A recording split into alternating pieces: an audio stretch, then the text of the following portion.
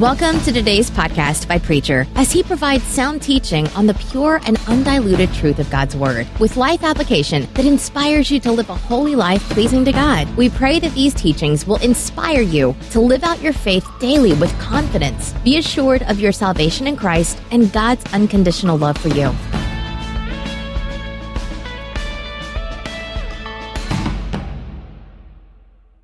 Our scripture reading this morning will be taken from the book of Revelation, 22nd chapter. Just before the writer closes the Word of God, beginning with the 12th verse, you will find these words so written, and the Lord is speaking, and He is saying, "Behold, I am coming soon, bringing my recompense to repay everyone for what he has done. I am the Alpha and the Omega, the first and the last, the beginning and the end. Blessed are those who wash their robes, that they may have the right to the tree of life, and that they may enter the city by the gates. Outside are the dogs, and sorcerers, and fornicators, and murderers, and adulterers, and everyone who loves and practices falsehood. I, Jesus, have sent my angel to you with this testimony for the churches. I am the root and the offspring of David, the bright morning star. The Spirit and the bride says, Come. Let him who hears say, Come. And let him who is thirsty come. Let him who desires take the water of life without price." Over in the book of Revelation again, there in the 3rd chapter and 2nd verse, you will find that the Lord Jesus Christ is speaking to the churches, and He is saying to one church, He says, "You have a name that you are alive." Now you read those other 2 or 3 verses that concern this church, and what He's really trying to say to them, He says, you have this beautiful name that you're alive. He says, now you ought to be worthy, or you ought to live up to that name. Those who turned the world upside down. They met in Roman halls. They met in great big buildings. They met in back rooms. They met in the back streets. They met on the hillside. They met in the hold of ships. They met in dungeons. They met different places. But wherever they met, they were the church. And these people were persecuted. They were hounded. They were beaten. They were outcast. They were looked upon as bad people. And they were used as human torches. They were fed to the lions. They were drawn and quartered, but wherever you found them, they were the church. They were the representatives of the kingdom of God like you wouldn't believe. And now, at that day, to join that august body of believers of the Lord Jesus Christ was the greatest thing that any person anywhere could possibly do.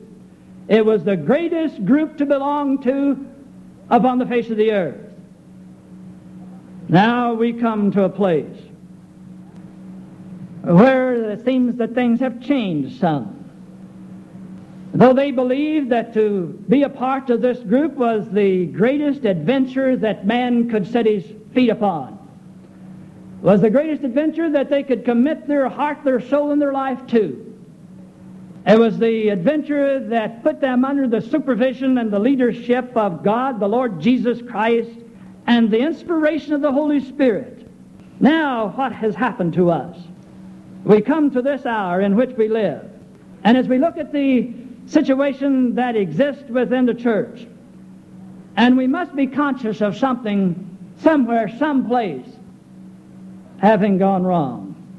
Because within the Methodist Church today, in all probability, we'll read another statistic that has been the last 10 years that we have lost more members than we have been able to win to the Lord Jesus Christ. And right at a time when men and women are searching for something with depth to it as never before. Has there ever been a time that you're conscious of where people are searching more now for something that will give them some depth to life, as it is in this day in which you and I live? And yet they pass right by the church, and they never give consideration to it. Something is wrong. Something has happened that we need to restore. Now, dear ones, we don't have to continue the church. And we do not have to continue as a Methodist church at large to be the type of church that we are. We can reverse this situation any time that we make up our mind that we're going to do it. But we must understand that there are certain things that God will do, and there are certain things that He will not do, unless we come to the place where we want to commit ourselves to Him so that He can use us. At that time it will happen, and it will not happen until we do that. It is up to us. When we come to the place where we make this group again the right group to belong to, start making the church the right group to belong to. You know, we are a society of joiners. We'll join anything. I read with some amusement here some time ago, quite a while ago, about the group that was organized to cheat people out of money. It was an organization to pick up the unknown soldier and bring him home to his mother. And the article, if you read it, you remember there were some people that actually joined the thing and contributed money to it. Well, he wouldn't be an unknown soldier if they'd known who he was, would he? Well, this is the type of thing. We'll join anything. We'll join things in order to give us a little additional prestige, maybe, or some type of incentive to live a little better. Well, nature of man being what he is, we'll just go about doing it. But what about a church? What kind of distinction have we made the church? And sometimes we've made it into the wrong type of a situation. We've made it a place where only a few or certain kind can belong. The church, we should be a people who are above the status symbols of our society and of our culture. The church is a place where we should transcend all things that we're involved in socially. The church should be one place where we stand together, sinners, saved by the grace of God through the Lord Jesus Christ, and in a sense, we all stand on the same floor and the same level. The church is on a venture that is eternal, directed by none other than the Lord Jesus Christ. Is there a group anywhere that can boast of such leadership or such greatness? What group upon the face of the earth have a greater cause than we as a church? And what group upon the face of the earth can offer more to a human being than we have to offer? We have more to offer than any other situation upon the face of the earth, or all of them put together. You may hesitate to join because we have not made it the right group. But let us understand that it is the group that has to offer eternal life. Make it the right group. The church is a venture into eternal life, directed none other by the Lord Jesus Christ. We're not talking about making it an easy group to belong to. We talk about making it a meaningful group to belong to. Well, let's make it the right group. Secondly, and I must hurry, it's got to be a brotherhood of believers, too. It's got to be that if it's anything. If we're to be worthy of the name that we bear, bearing the name of the Lord Jesus Christ the way that we do, we have a name that we live, well, then it's got to be a brotherhood of believers. We remember our blessed Lord saying to us, "A new commandment I give to you, that you love one another." And on another occasion, he said that they will be able to know who you've been with simply because you give evidence that you love one another. The single greatest need of the human soul is to be loved. Bread is tasteless without love. Money becomes meaningless without love. Youth becomes a way of hell without love. Age becomes a burden too much to bear without love. I have observed more twisted, ruined lives from the lack of love than I have from bread. I've had my attention called again to that story that happened some time ago about the man, his wife, and his young teenage daughter were flying across the mountains of this country of ours, and his plane went down and he was killed instantly. His wife and daughter were left in the plane, but not hurt too bad. But no one found them, and slowly, painfully, a little at a day at a time. You remember the story. It was in the front pages of our paper. They starved to death. Starved to death. Months later, what was left of them was found. I would think that I would rather, though it's a painful death, to have starved 10 times over than for my soul to be twisted and turned and torn simply because it has not experienced some type of demonstrated love. And dear ones, this is supposed to be our business, to communicate the love that the Lord Jesus Christ has for every one of His created beings. Church that is to make an inroad within our society today and recapture the imagination of our people and of our society and have the power that it ought to have, will have to be a responsive fellowship, a warm, responsive one. And dear ones, let no one of us think that we have discharged our responsibility to God and to man. If we know someone is sick and we call the preacher and say that he's sick, now you ought to do that. But if that's all you do, you have not gone further enough. Why don't you extend your helping hand, your prayer, your care, and your concern to the sick? If there is one among us that is a stranger, it's fine and good, and you ought to call it to the attention of the preacher. But you ought to extend to him a fellowship and an invitation to be a part of the kingdom of God, and this particular part of God's kingdom.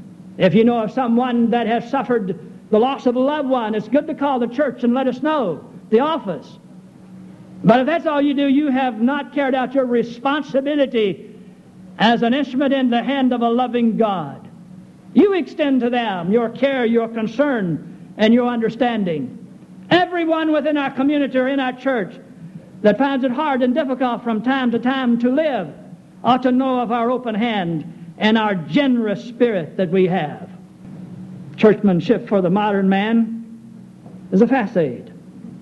If a man says that he believes in the brotherhood of man and discriminates against a brother and for any reason, or another human being for any reason, you are not living up to what you say that you believe.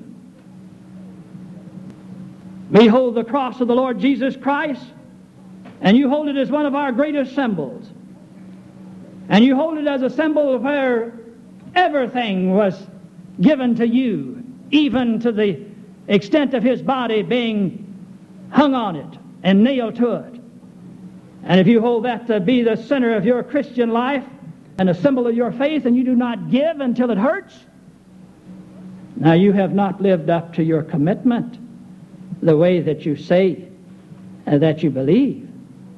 And if you hold the golden rule as being one of the centers of your life that you work around, and yet you see a fellow man suffering without extending to him a helping hand, you do discredit to the beautiful name that you bear. We ought to be able to sing and mean it. We share each other's woes and each other's burdens we bear. In the last place, you know the church. The church ought to be a place where we can be truly who we are. We can be honest. We can be honest.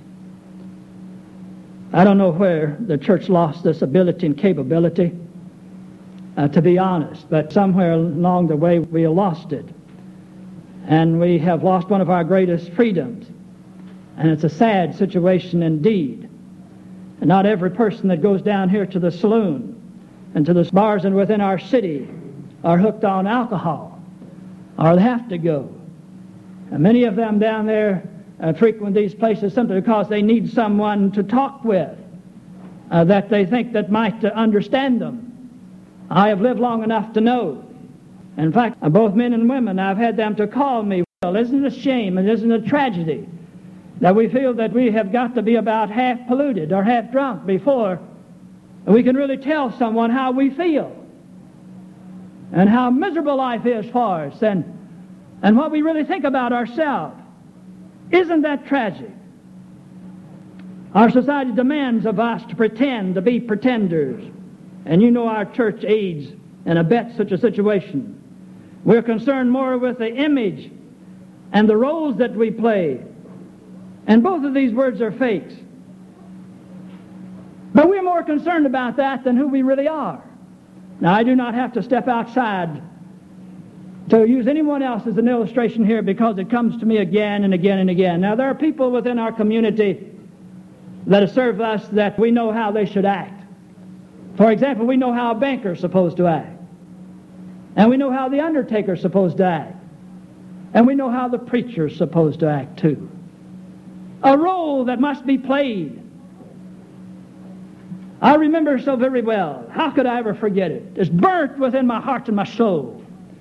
I remember in the other church, being in a church where the young people were having a pancake supper, and some of us were helping out. It was my responsibility to get the stuff together to put on the burners, the griddle. I was down there working up a storm. There was a lady there washing up some of the dishes and the pots and the pans. And I fairly had that kitchen floor all just foggy in there. And here comes one of the most dignified preachers within our community. And he came in. I could have shot the secretary for sending him over there. But anyhow, he came over and walked in and see me about some matters of the community. And then he came over close to me and stepped up real close to me and said, "What does your people think about you doing this? What do your people think about this?" And then he left after he finished his business. And it went all through my mind. I thought, I don't want to be an embarrassment to anyone. I wouldn't want anyone to think ill of the kingdom of God and Lord Jesus Christ and the ministry. Is this it? Can I really be what? This is me. Can I really do this? And I was all going through my head. And the little lady over to sing, she came over and she says, "Preacher," she says, "I heard what he said." She says, "I don't think he should have said it."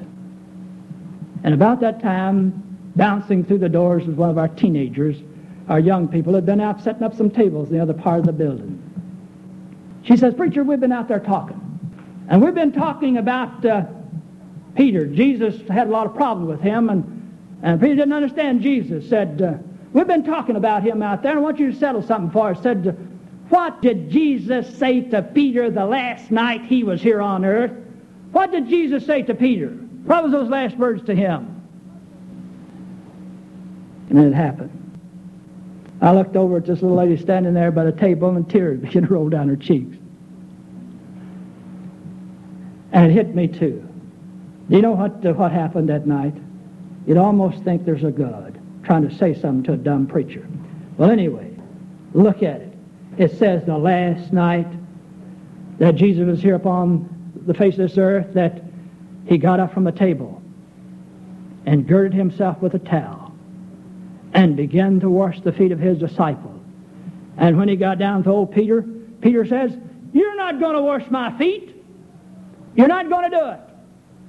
And Jesus said, "Peter, if you don't let me wash your feet, you will have no part in my kingdom." And then she was gone again. And this lady there says, "Preacher, how more direct do you want God to speak to you?" You know, "A place to be myself." Isn't it not the secret desire of your heart, if you go through all the stuff that is there and down under every bit of it, the thing that is there more than any other thing is a desire to be true to yourself? Wouldn't it be wonderful if we had a church where that we could come and I could express to God my doubts, my fears, my loneliness, my sadness, my unhappiness, my mistakes? Express to him how I doubt and how I'm in need of faith and courage and hope and a hand and a smile. Wouldn't it be wonderful if we had a church where people anywhere, anytime, in the midst of the service, anywhere else, would feel free to come to the altar to talk to God? And we wouldn't be suspicious. We would know that they're trying to be honest with God and with themselves. That's why I'm here. And I hope at the deepest citadel of your heart and your soul, that's why you are here.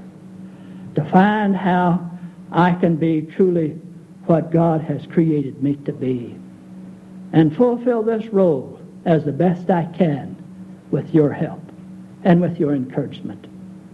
Dear ones, when we make our church again this type of a situation, I'll tell you, there will be a beaten path to our church door, and there will be a well-worn path to our altar, because you and I are going to be part of that group that's going to come, and we're going to make our way to the altar.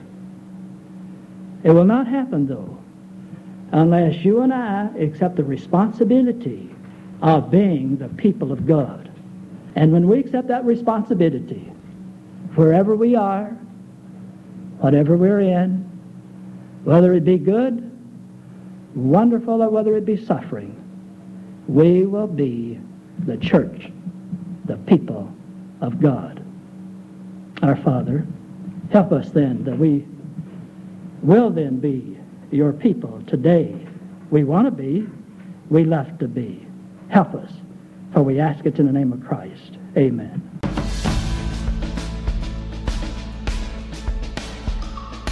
Thanks for listening. Hope you were blessed. We pray the Holy Spirit will make you a doer of His words, finishing the work He started and making you more like Christ for the transformation of this world and preparation for heaven.